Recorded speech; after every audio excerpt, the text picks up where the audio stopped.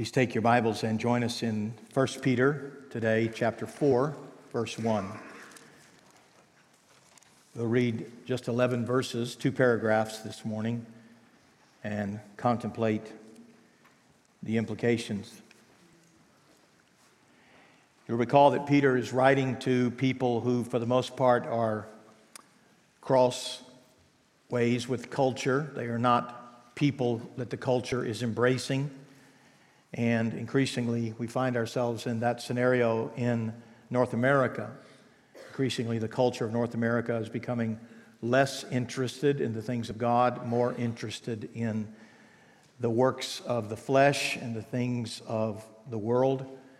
And we will increasingly so find ourselves at odds with the culture. And these words will be helpful to us as we fight the good fight to believe and trust God. So I hope you will read them together with me this morning. Verse 1. Since therefore Christ suffered in the flesh, arm yourselves with the same way of thinking. For whoever has suffered in the flesh has ceased from sin, so as to live for the rest of the time in the flesh, no longer for human passions, but for the will of God. For the time that is past suffices for doing what the Gentiles want to do, living in sensuality, passions, drunkenness, orgies, drinking parties, and lawless idolatry.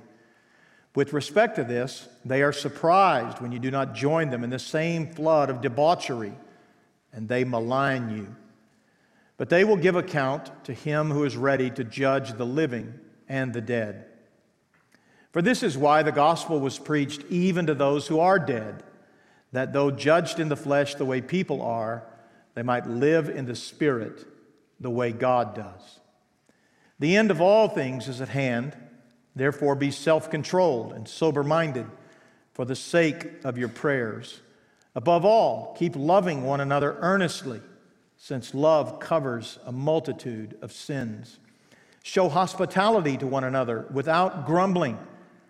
As each has received a gift, use it to serve one another as good stewards of God's varied grace. Whoever speaks, as one who speaks oracles of God. Whoever serves, as one who serves by the strength that God supplies, in order that in everything God may be glorified through Jesus Christ. To him belong glory and dominion forever and ever. Amen. Peter ends this two-paragraph section with a doxology, giving glory to God, and concluding with a familiar word, amen. His point here, of course, is to celebrate, and he's drawing to a crescendo these great truths. What that means for us as we read the Bible is that we ought to lean into this section. We ought to ask ourselves, why this doxology here and not somewhere else? The answer to that is clear when we read it carefully. Now, from the outset, I want to acknowledge that the first paragraph has a couple of phrases that give people trouble. In fact, it's among the most, I won't use the word controversial, I will just say it's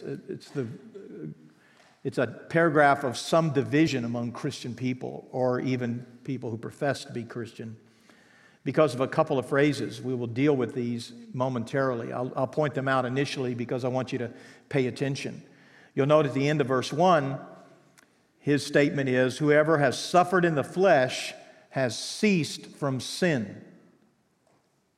Has ceased from sin. So the question that begs asking, and that some have answered in the affirmative, I'm going to answer in the negative. Does this mean that Peter is advocating that somehow we can achieve sinless perfection in this life? Is it possible to not sin? And the answer is, well, of course it's possible by the Spirit of God to not sin, but none of us are that spiritual. So none of us are guilty of not sinning. We are guilty of sinning.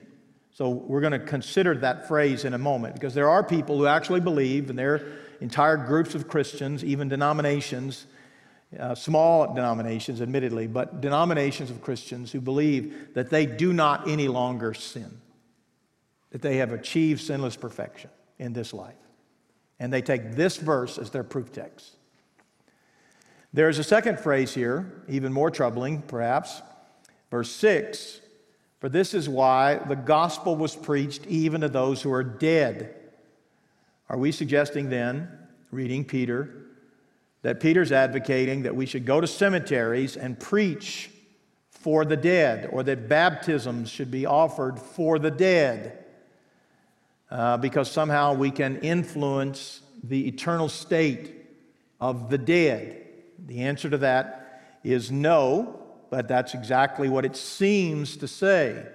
The reason for that, of course, is that we are prone, not even prone, we are almost hardwired automatically to rip verses out of context. Now, we do this in communication all the time. Somebody will say something, we'll hear about that somebody said something, and then we'll say, well, that's ridiculous, or that makes me angry, or that offends me, or whatever. We have no idea the context of how that was said or what tone of voice it was said. Maybe they were jesting, whatever, and so we just take this little phrase, and all of a sudden we build this mansion worth of angst against this person for something that they've said. Context matters, friends. It matters. It matters with the Bible. It matters with all the rest of our communication. It matters what's going on here. So we're going to see these two phrases, and I assure you that we are not going to agree with the folks who come up with crazy ideas to explain these verses. We're going to find ways that are mainstream. I assure you that Jesus and the Lord God are not trying to trick us with some kind of crazy talk here. So having said that, I just want to mention two things. I'm going to sort of find a summary for each of these two paragraphs. What is Peter advocating for us to do? Well, first of all, in the first paragraph, verse 2, he's advocating that we live for the will of God, that we live for the will of God. And then he's going to tell us in the second paragraph that time is shorter than you think. So live for the will of God, remembering that time is shorter than you think. So I want you to note how he phrases it in verse 2. We are to live for the rest of the time in the flesh, no longer for human passions, but for the will of God. The rest of these verses are going to seek to amplify that particular imperative. Live for the will of God. He begins in verse 1 and says we are to follow Jesus. What does it mean to live for the will of God? How do we live for the will of God? Well, we follow Jesus. Makes sense, right? Makes complete sense. No one has followed the will of God perfectly except one, Jesus. So if you want to keep the will of God, do the will of God, follow the will of God, live for the will of God, the answer is to follow Jesus. Because we follow Jesus, we are going to find ourselves at odds with those who don't follow Jesus. Say that a different way. There is no way that a Christian following Jesus finds seamless entry into the mainstream of life. It doesn't happen. There's always pushback. There's always, or to use the verb that he uses here in verse 4, there's always the threat that the culture is going to malign you. The culture is going to criticize you. The culture is going to mock you. The culture is going to scorn you and to react to you in a scornful way. The world is going to view you in a condescending way. And remember, this is exactly what happened to the Lord Jesus Christ. No man has lived perfectly except Jesus. And how did that turn out? We have this notion that somehow if we're trying hard for God, if we're doing good things for God, then somehow it's the easy street. That the culture is going to say, yeah, you're a good man and we love good men. You're doing a good job, we affirm that, and so forth. And that may be true. We live in Mississippi, after all. Reports suggest that we're the most religious state in America. Per capita, more Mississippians attend church on any given Lord's Day than any other state in the land. maybe the tribe you hang out in, maybe the group of people, friends, whatever you associate with, for the most part, are very open to Christ, are open to faithful living as regards to Christ. But that is not true wholesale. That is not true even in Mississippi in a wholesale fashion. It's not true across the country or the continent, and it's increasingly more and more likely as years go by that we're going to live in a less God-oriented society. We're going to live in a culture that pushes back against the will of God, the will of Christ, the love of Christ. So the younger you are, the more likely it is that the balance of your life is going to be lived among those who push back against the faithful witness of your life. Don't be shocked by that. Don't be surprised by that. Don't be intimidated by that. Don't be weak in the knees because of that. And by all means, stop feeling sorry for yourself.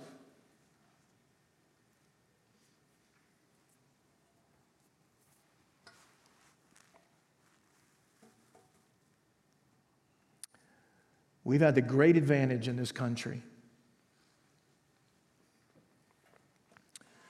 of not only laws that permit the free exercise of faith and religion, but a culture that permit the free exercise of religion.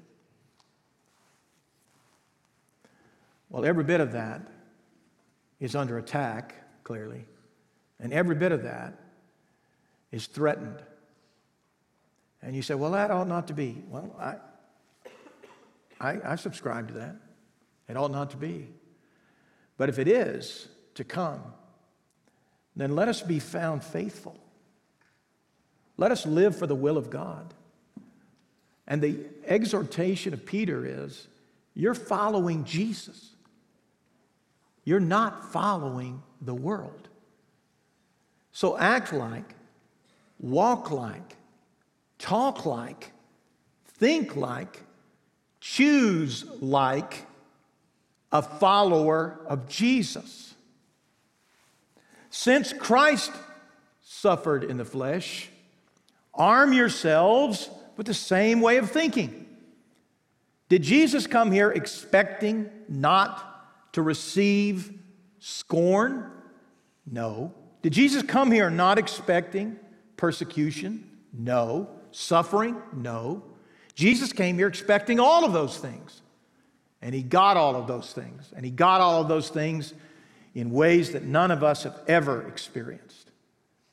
And yet, there is a strong temptation that when we are faithful and things sort of blow up in our lives, we have a license to feel sorry for ourselves.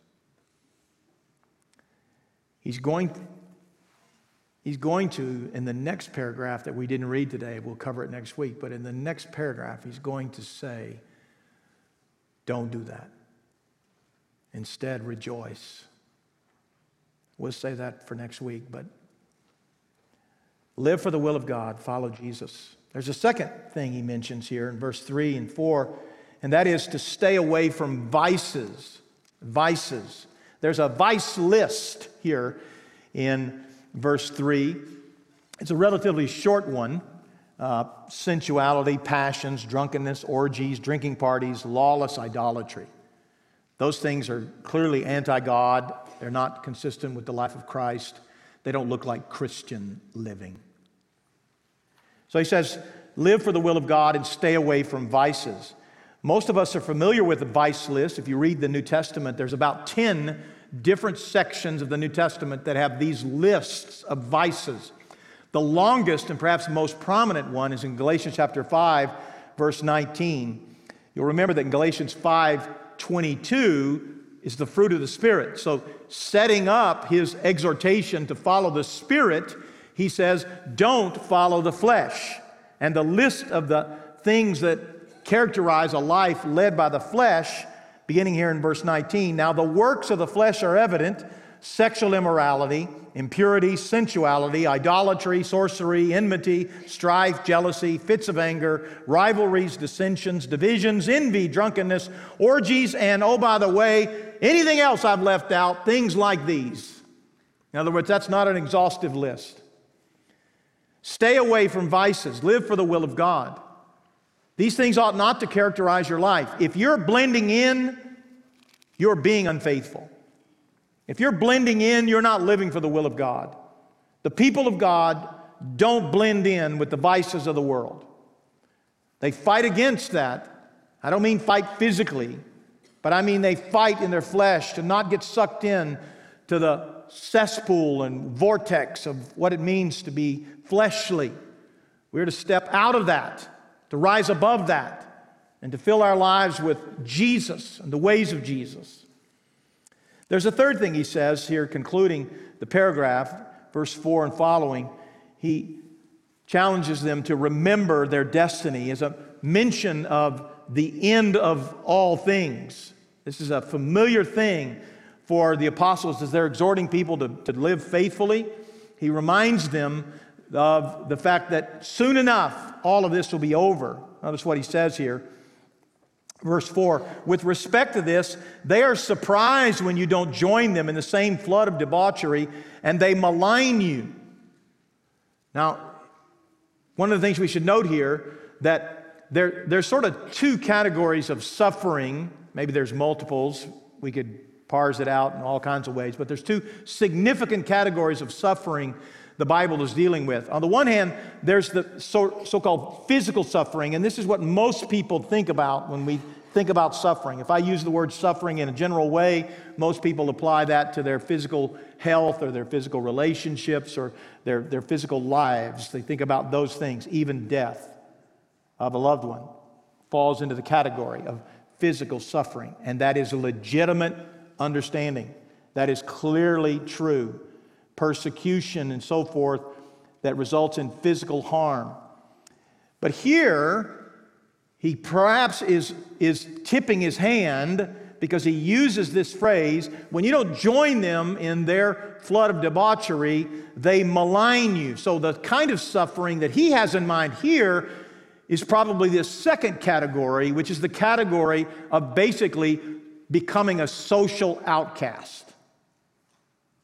You're persecuted because of your faith. And what happens to you? You don't get invited to things. You don't get to join with things. You don't get to participate with things. People don't care about you. They don't keep track of you. They don't love you. They don't invite you. They're not friendly to you. They scorn you. Look at Jesus. They persecute you, and they do it by not including you, forgetting about you. This is very painful to live your life seemingly alone, apart from the happy people that are reported to enjoy all the things of life. And I don't get to do any of those things. I don't have those opportunities in my life. And so therefore it's just me, and it's poor, pitiful me. Well, I can tell you that introverts everywhere are more inclined to handle that. It's you extroverts out there that really struggle. There's all kinds of good times going on, and I'm sitting here looking at me, or I'm sitting here looking at you, and I'm done with your good times, whatever they are. People feel left out. People feel hurt. People feel alone. They malign you. Not just being alone. You know that the guy who lives across the street, or the guy that lives down the road, or a guy that you run into in life today has no regard for you, doesn't respect you, doesn't value you, doesn't honor you. They malign you. You're a Christian. You're too good for us. So forth. To which he says, but they will give an account to him who is ready to judge the living and the dead. In other words, his point, of course, is remember your destiny. You've got an appointment. They've got an appointment. So when these things happen and you're maligned by the culture, you're ignored by the culture, when you're not valued by the culture, understand this. There is an appointment. They will give an account for that. Now, that doesn't embolden you to become arrogant. In no way is the Bible suggesting that we are to become high and mighty, self-righteous, that we're to become some people who, well, we've got the answers and you folks are just ignorant and you're blissfully so, and we're just not interested in you. don't want anything to do with you, don't need you anyway. That is not a biblical attitude. If that's your attitude, you should repent. Instead, we are to care for these, knowing their destiny as well. They are going to experience judgment. He's going to judge the living and the dead. Because this is why the gospel was preached, even to those who are dead, that though judged in the flesh the way people are, they might live in the spirit the way God does. Now, this is that troubling phrase, so let me unpack it a minute. Look at that phrase. The gospel was preached even to those who are dead. What he's suggesting here is that they are dead, but they weren't dead. We preached to those who are dead. We preached to those who were alive, but now they're dead. That though judged in the flesh the way people are, they might live in the spirit the way God does. In other words, he's saying, listen, I've not just started this preaching. I've not started just advocating this. This is something that's been happening in my teaching and in the teaching of those who've gone before me. We've been preaching to those who are now dead while they were alive, so that in the midst of their scorn, in the midst of their hardships, in the midst of their suffering in the culture, they would keep their eyes fixed, not on the culture and on this life, but in the Spirit, that they would live in the Spirit the way God does. In other words, Christian friend, you are challenged, you are encouraged, you are commanded even to contemplate what it means to keep your heart fixed on eternity and not on this and these experiences of suffering, whatever they may be. Are you being maligned? The answer is yes, or soon you will be. Yes. And what should you do then? Well, you should recognize that this is what has happened before you. You're not alone. You're just the next verse of the same song that we've been singing for thousands of years. The followers of God are never going to be just universally regarded. Never going to be the most powerful, popular, the most significant, the most culturally valued and appreciated. You're not. You want celebrity? Your celebrity is in God. Your heart and your life are fixed in glory and in eternity. And the Christians who've gone before us have endured the suffering that we're now experiencing. And that's why we preach to those who are dead that though judged in the flesh the way people are, they might live in the Spirit the way God does. We're not preaching to cemeteries. We're preaching to living people, just like we preached to your fathers and grandfathers and great-grandfathers who are now dead. We preach to them. It's preached to us. We want to live regarding our destiny. I will tell you, this is entirely counterculture. Christian people have a very hard time doing this.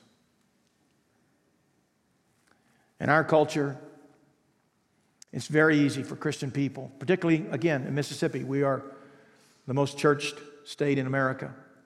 It's not unusual to go to church. It's not countercultural to go to church.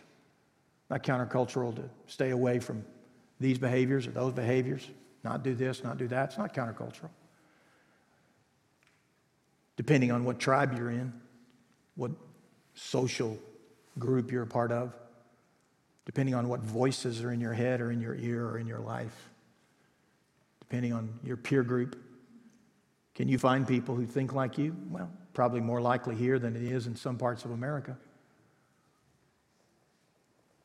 But increasingly, we find ourselves incrementalizing the value of the culture over against the value of following Jesus. I want to challenge you this morning. You got to take a stand. You got to make up your mind. Are you in? Or are you not? Are you following Jesus?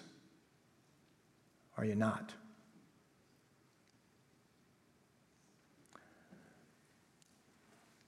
All of us have private lives and public lives. All of us. Here we are in the midst of our public life. Mine too. This is my public life.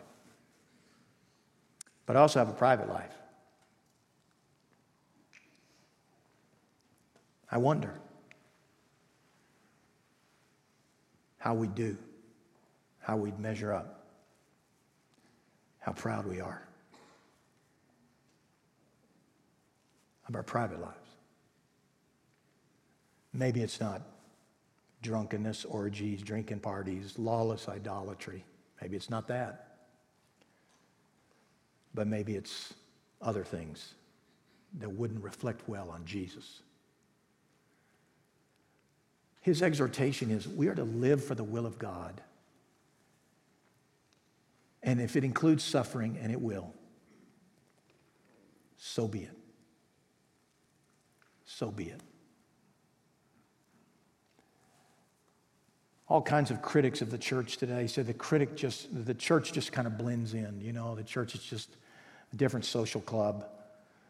We just become like the world. Well, I don't think that's a fair criticism. I don't think it's a fair criticism of this church in particular, any more or less than any other perhaps. But I want to receive all criticism under examination. I want to examine the criticism that I get to make sure what's true and what's not. I want to swallow the meat and spit out the bones. So I want to be careful when the Bible tells me that it's possible to come to Christ and to not live for the will of God. That's the reason he's exhorting them here, because there are people who are getting sucked into the culture. It's clearly possible to be a follower of God and get distanced from God. The exhortation here is don't do that. Lean into Jesus. You're following Jesus, not the world. Don't get caught up in the vices of the world. Submit to the will of God. His rationale for that is the second paragraph. We are to live for the will of God because time is shorter than you think. Notice how he begins in verse 7. The end of all things is at hand. We read that phrase and we say, man, that is crazy. You know, it's been 2,000 years since he wrote those words. If he thinks this is at hand, he's a little slow on the trigger. But as I said a week ago, you know, this is the same author, Peter, who said in 2 Peter 3 that with the Lord, a day is like 1,000 years and 1,000 years like a day. So when the man of God says in verse 7, the end of all things is at hand, and it's only been 2,000 years, remember this, that on the Lord's calendar, that might just be 2 days. The fact that it's a little long on our calendar says something about us, not about God. What is the man of God saying here in verse 7? The end of all things is at hand. Time is shorter than you think.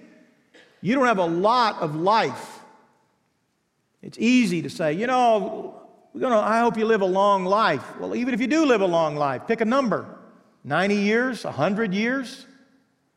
Most 100-year-old people, not in good shape. Not in good shape at all. I don't see any place to get off between here and 100, let me be clear. But if I live to be 100, I'm pretty sure that my kids, let me say that differently since we have 3 daughters, my 3 sons-in-law are not going to be happy that I'm still around, occupying their wives and so forth. Time is shorter than you think. I'm going to live my life. I'm going to live as long as God allows me to live. I'm going to live as fruitfully and faithfully, I hope, as God will allow. But then it's over. And in the grand scheme of things, if it's been 2,000 years since since Peter said, the end of all things is at hand, and my little slice of that was 70 or 80 or 90 years, it's not a big piece of that long time. The end of all things is at hand. Time is shorter than you think. You don't have as long as you think to live for the will of God. You may be just kicking the can down the road and said, you know what, I'll get to that when I get to it. I'll get excited when I get excited. I'll get committed when I get committed. I'll lean in when I lean in. I got to get some other stuff done first. That may be your attitude. I want you to know the Scripture rebukes you.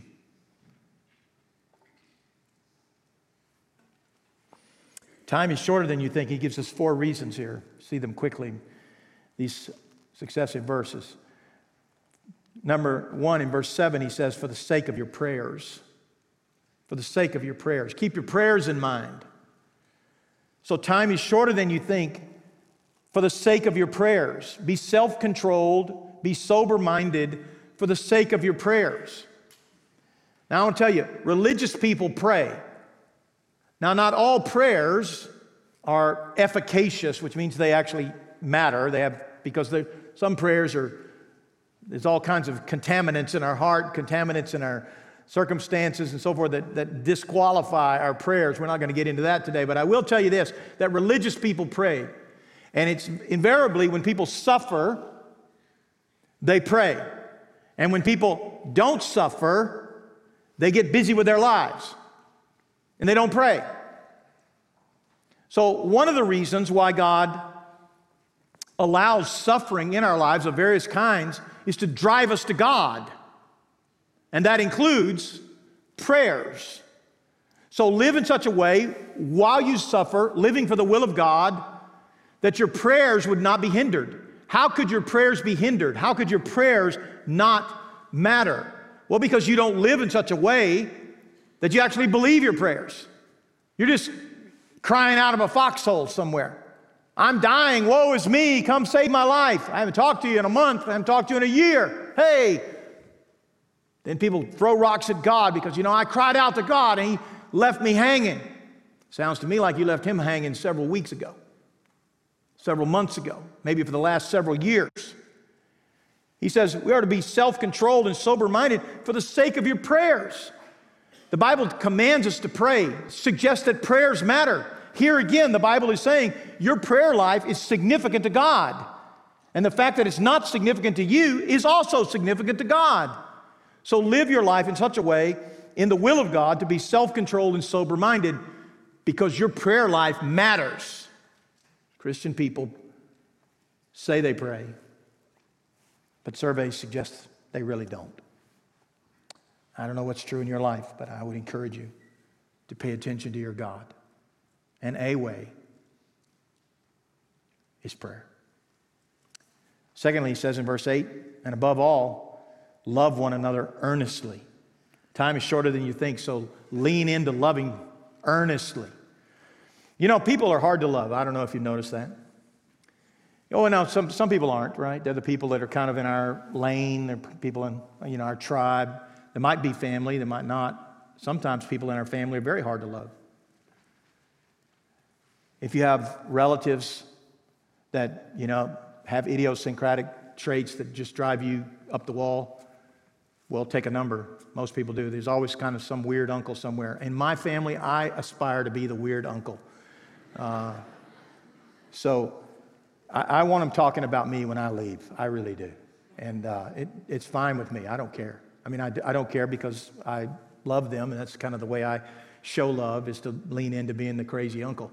But sometimes I recognize that when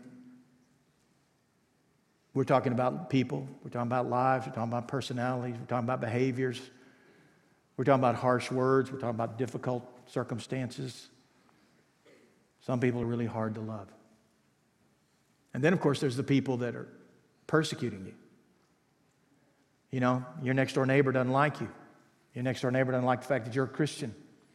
Your next door neighbor flaunts your Christianity or mocks your Christianity or speaks scornfully of your Christianity, whatever.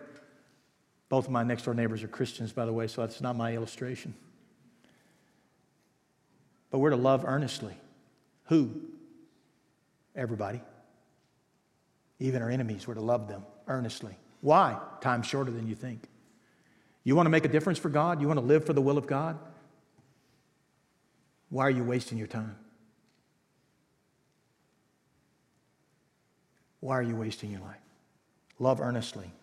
Thirdly, verse 9, show hospitality to one another without grumbling. Is it possible to show hospitality with grumbling? I don't know. Didn't know that was a thing. I want you to come over and eat with me. Urgh. I don't know. Never seen that. But show hospitality without grumbling. You know, some people don't believe in hospitality. They go home, they cocoon. I don't care about my neighbors. I don't care about my friends. I don't care about my enemies. I don't care about anybody. I don't care about them, those. I don't care about those people. And I'm fine with that. Yet the Bible says, time is shorter than you think. Show hospitality without grumbling. Get up. Love your neighbors. Pay attention to what's going on around you. Show hospitality. Reach out to people who are not like you, who are lonely. You ever been lonely? What do you need when you're lonely? You need people. Why don't you go be a people instead of expecting other people to be the people? Be a people. Show hospitality without grumbling, because this is the nature of what it means to be a follower of Christ. What is the will of God? Show hospitality. And then lastly, verse 10, serve well. He has a couple of categories for these spiritual gifts. He says, verse 10, as each has received a gift, use it to serve as good stewards of God's varied grace, meaning his spiritual gifts.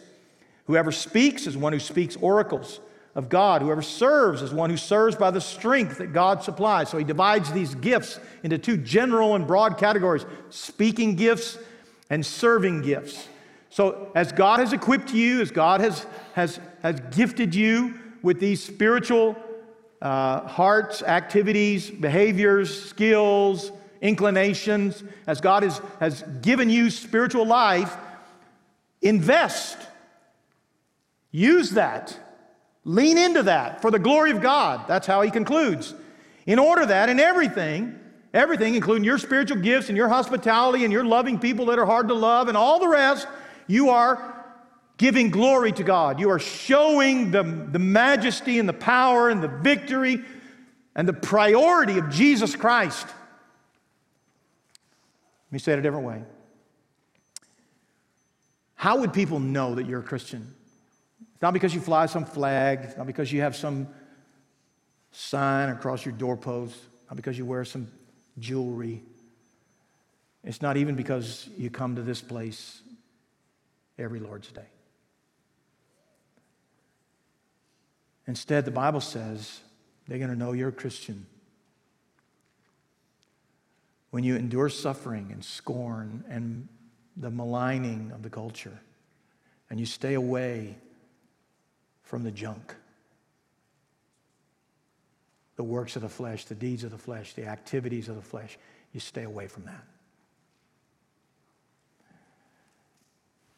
And then you lean into praying, loving, showing hospitality, being a good person to people in need,